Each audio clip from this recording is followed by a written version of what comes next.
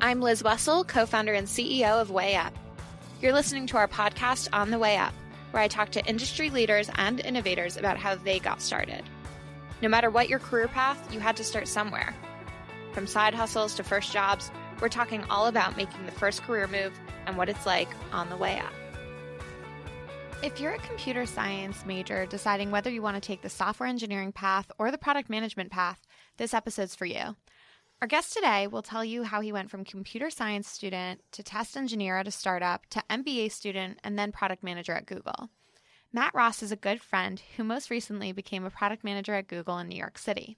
Prior to that, he led product partnerships at Verizon after graduating from the Ross Business School at the University of Michigan. Prior to getting his MBA, Matt was a test engineer at multiple tech companies in LA, and prior to that, he attended UCLA where he got his degree in math and computation. Like everyone else on the show, Matt had to start somewhere. Today, we'll be talking about how he went from computer science student to product manager and what made him decide to take that career path. Welcome to the show, Matt. Thanks, Liz. So what does a product manager exactly do? I would imagine that you might talk to your parents or some of the older folks and say, oh, I'm a PM. And they might say, oh, that's so nice. I have no idea what that means and no understanding of it. Explain what a PM even does. A lot of people describe a product manager as the CEO of a product. And I actually really don't like that description. A CEO has everyone reporting to them. They can hire, they can fire, they can say this is the way this is going to happen, and everybody really has to listen or leave. Product manager has nobody reporting to them. You are borrowing, and stealing everyone's time to try to set the vision for a product to make it successful. What I consider a good product manager is being the voice of whoever's not in the room. So to marketing, you're responsible for getting engineering's opinions across. To engineering, you need to be responsible for sales and marketing. And to everyone, you need to be the voice of the customer. And if you're doing that well, you're setting the roadmap and the vision for the product to be successful. I think that's my favorite way of describing it I've ever heard. But that also must mean you have to have insane interpersonal skills and communication skills.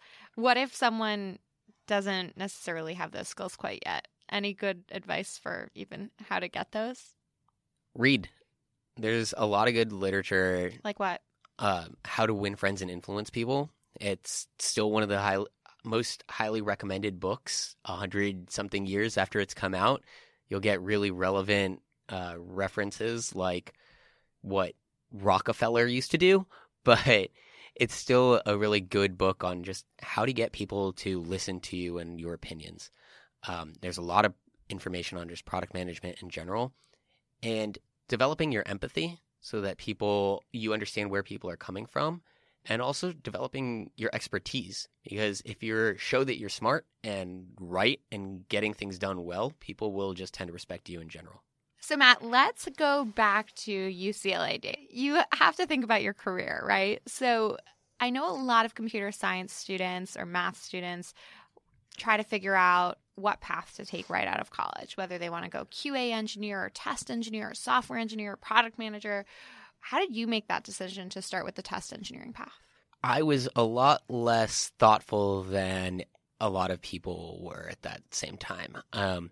I had only recently switched to being a math and computation major. I was a chemical engineer before and did that for a while before realizing that I didn't want to be a chemical engineer after school. So I was new to the major, didn't have a ton of computer science experience, and wasn't really sure what I was going to be doing for the summer, and was most likely looking at just doing summer school to try to catch up on some of the classes as being a late switch. It was pretty coincidental that I got into the startup, it's now called Factual, but it was really its early days. It wasn't even really named yet. That they reached out to a family member of mine to see if he was interested in an engineering role, and he said no, but I know somebody that might want an internship. Initially, they said no, and then they said, well, it could be good to try this out. So I went in, started talking to the CEO and founder, who was another math person, and after a day of running through computations and permutations and doing the little bit of coding I knew of writing up some classes for linked lists on a whiteboard, they decided to take a risk and give me an opportunity for the summer. Great. So you did that during college, right? Yeah. So this was, I actually worked there for 2 summers. The first summer, I came in not really knowing at all what I was going to be doing. Just I had some sort of internship for the summer. And came in, they didn't know what they were doing either. They didn't have a laptop for me on the first day. So my first project was to go to Best Buy and pick out a laptop for myself and then get it up and running. The languages that I knew in computer science were not any that they used. So the first week was just me learning Java, Ruby on Rails, to try to understand a little bit more of how they do their programming. And the role itself was not engineering as in building the product. I was a test engineer, which meant that I was building things that would automatically test the newly deployed code to make sure that the active engineers weren't breaking things. Great. So you went from test engineer at Laserfiche, your first full-time job coming out of college, to project manager there. Walk me through what it was like to make that transition and why you even did. As you could probably tell, I didn't necessarily have a whole path in mind. So I was an engineer. I did that for the 2 summers. I found Laserfiche through a career services randomly on campus and got a role and took it. I was, again, a test engineer, and coding was not my favorite thing to do. It got me a job, but it was never something I was truly passionate about. So the more that I was doing it, the more I was trying to find excuses to be doing some other things that were a little bit more interpersonal and really guiding teams. So I started creating opportunities for me to do more of that. That started with jumping on to things like internship projects where I could take a little bit more active role because there was less risk involved. And eventually... And when you say internship projects, you mean like coordinating the internship program? Yeah. Cool. So I was actually the intern coordinator there, helped to place all the interns on their teams. I had one of them working with me where I was the product manager for it, which was where I got to be product manager for the first time, which is really just me trying to find ways to do other things. So you almost just created your own side projects while being a test engineer to get experience in other areas. Yeah, exactly. And that's a benefit, I would imagine, of being at a startup versus a larger company. Yeah, and to Laserfiche's credit, they weren't a startup in the way that we think of startups. They're not venture-backed. They're small. They're 200 people, but they've been around for 30 years. So they were a little bit more nimble than you might see in some of the larger companies, but they were also a pretty established company. The way that I really then took advantage and made that full pivot was starting to take a bigger, wider lens at some of the development work that we were doing. So as an example, there was a time that I got a feature that I was supposed to be writing code and testing around. And I looked at the feature and just asked, why does this exist? Not only what is the consumer use case for it, but how are they going to find it in the place that it's located? Who put this on the roadmap? This was a lot of development hours required, and it was going to be more hours for me to test it, and none of it really made sense. And I asked around to a lot of other teams of people in similar positions to me and saw that this was pretty consistent of a problem that came up. So I took this as an opportunity to say, let me do something a little bit more strategic. Let me try to reorganize how we're doing some of our development work.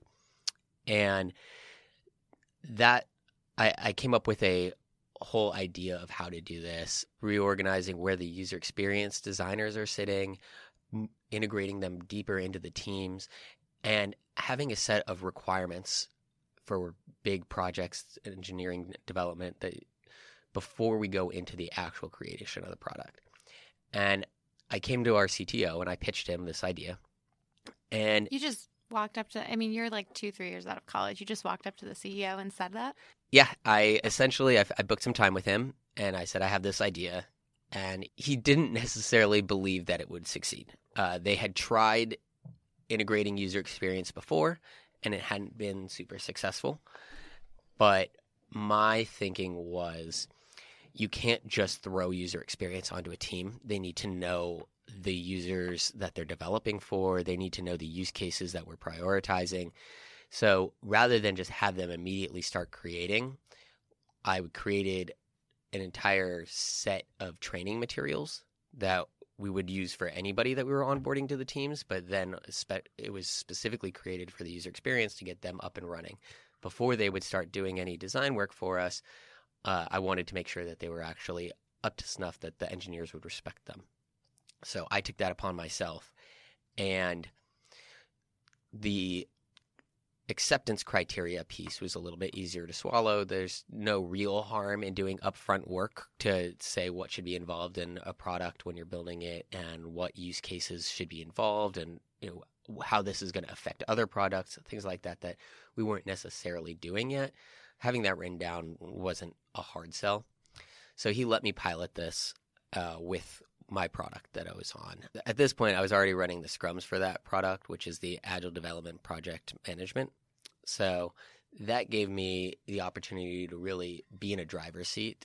Very cool. So you are in this almost dream job that you created for yourself at this company that sounds like a pretty epic place to work, given that they even let you do these things. At what point did you say, now I want to go and cough up a ton of money for an MBA? And especially given that you then went to Michigan, which is not quite sunny, beautiful LA. So tell me about what made you decide to go get your MBA. There were a few factors on that. First, I was always still an engineer there. They didn't have the formal product manager title yet. And as a result, I could never fully give up my engineering role. They would need to have backfilled me, and it was something that I was having a lot of problems trying to get done. The other piece to that was I had in my mind shifted from thinking about what do we want to develop to what are customers asking for us to develop. And there was another step to that I realized I didn't have developed yet, of where is the world going and how do we meet it there? And I felt like pairing an MBA and understanding marketing and strategy and consumer research would be a powerful addition to my engineering background. Great. So you start your MBA. I'm just curious, with an engineering background, what was the most surprising thing about taking the classes in business school? With an engineering background, one nice thing is the classes are a lot easier than you're used to. So you're saying business students aren't as smart as engineering students? I'm kidding. The math that you're going to be doing is not nearly the math that you were doing in undergrad. Cool. The projects are not going to be as hard. But it's a different type of skill set that you're working on. It's more around collaboration and creativity, and it's flexing a different part of your mind. But you won't have to expect the all-nighters in the library and coding up, these projects all through the night with Red Bulls and coffee that you did in undergrad. What about for the college students out there who are studying software engineering, want to become a product manager? Maybe they feel like they can't get it right out of college, but they definitely don't want to get an MBA. I mean, that's a lot of money if you can't get a scholarship and so on. So what about those guys and women? What advice do you have for them? To people who are trying to get into product and out of engineering, the first step is, a product manager in what they're doing needs to be able to influence people. So think of yourself as the product that you're trying to get there, and really take a focus on the skills you need to get and take a step back to how you can get them. Take on new projects, do things, think of having the extra 20% time, be really in control of your career. And what if you're at a company that doesn't allow that? Not everyone's as cool as Laserfish seems to be. A big thing is to just be honest and open with your managers. A lot of people just take for granted that they can't do things without ever asking or trying. And in the end, no one's going to give you the career you want unless you put yourself out there to get it. And if you're in a position where you are an engineer and you don't see any opportunities to go beyond engineering, switch. Like that's always in your always in your potential. It's always possible for you to go somewhere else. So, especially as an engineer, where you're in a very desired role, being open, trying to find a new company, maybe something smaller where they're a little bit more nimble and you can take on more of the stack, that'll help you to be able to develop those skill sets. Yeah. So I know that you had an internship after your first year as an MBA at Amazon, where you were a technical PM, technical product manager intern. And I feel like a lot of my friends dream of being PMs, but a lot of the companies want a more technical background. So it seems like that would have been a really big advantage that you had over some of the other MBAs who might have dreamed of working at Amazon, but just didn't have that technical background. Talk to me a little bit about how you got that internship. Amazon is a big hirer of MBAs in general. They hire a lot of MBAs every year. And there's two different types of product managers there. There's the technical product manager and the product manager. The technical product manager is a little closer to what you would think of as a typical product manager in that you're sitting with engineers. And for that, you do need the technical background. The product manager will still be running product roadmaps and things like that, but they're probably more likely to sit with marketing. So that would be the difference there, and that's what that engineering background did. I'd also say that it gave me a leg up in interviews and things that I could talk about, that it separates you a little bit more from a lot of people trying to get into technology that don't understand how technology is actually built. So you went back to your MBA. You decided you didn't want to take the technical PM job route right after college, right after graduating from your MBA. And instead, you went into Verizon in New York, which is where we met, and you took more of a strategic product kind of path. Talk to me a little bit about how you made that entry and what product partnerships was like at Verizon. I was always going back and forth as to whether I wanted to do product management or venture capital. And to me, this role with Verizon was a little bit of a hybrid of each. So I was looking at big technological changes. And like what? Conversational AI, what does that mean to Verizon? Cool. Blockchain, 5G, all of these areas I would look at and try to understand what assets does Verizon have and what could we build on them to create an advantage for us in the market. And it combined that product piece to me with also creating a thesis around emerging technologies and trying to paint a vision for where we're going to go. And that was really attractive to me, and also let me kind of kick the can down the road on making the decision of venture versus product. Great. And then you went to Google as a product manager. So I'm curious, in terms of advice that you have for college students who reach out, maybe college students who are studying software engineering or computer science or math. I know you get a lot of emails because you're an alum at UCLA and Michigan. You get a lot of emails from current students at both. What's the advice you typically give them for if they want to go the product partnerships or the product management side, but currently are studying something more technical or in their MBA, maybe had a similar background to you?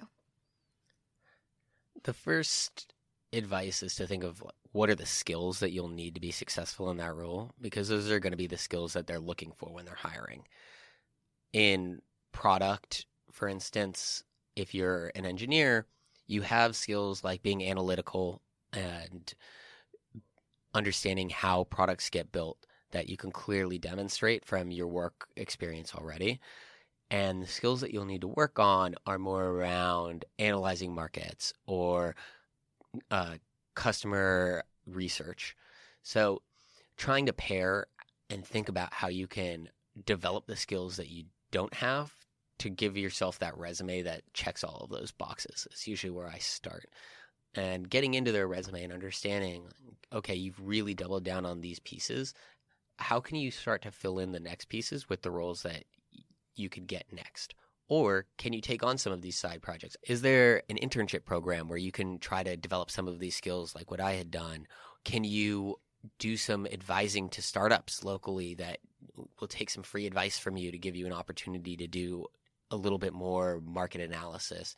Things like that that let you show a potential employer that you're willing to learn and get hands-on, and that you do have pieces of the experience that they need to make up that whole picture. Great. And in terms of different product management paths that there are, so let's say I'm a computer science student and I decide, you know what, I want to just become a PM right out of college. What are some of the different product management paths that exist? You talked a little bit about how there's more technical, so put Amazon aside just in general. How should a student think about that? Yeah. And this product management and venture capital, which were the two things I was looking at, both have non-traditional routes into them. So they're both careers that you can think about as really a journey on how you get there. So some people will go directly into product management, and some people can even go directly into venture with an analyst role. But most people have to figure out how to develop those skills that you need. So if you wanted to go directly into product, you really do need that technical background most of the time. And a great way to do it would be something like Google in an APM program, where they really take the hands-on approach to train you as a product manager. Because realistically, you're not going to have all of the skills you need directly out of college.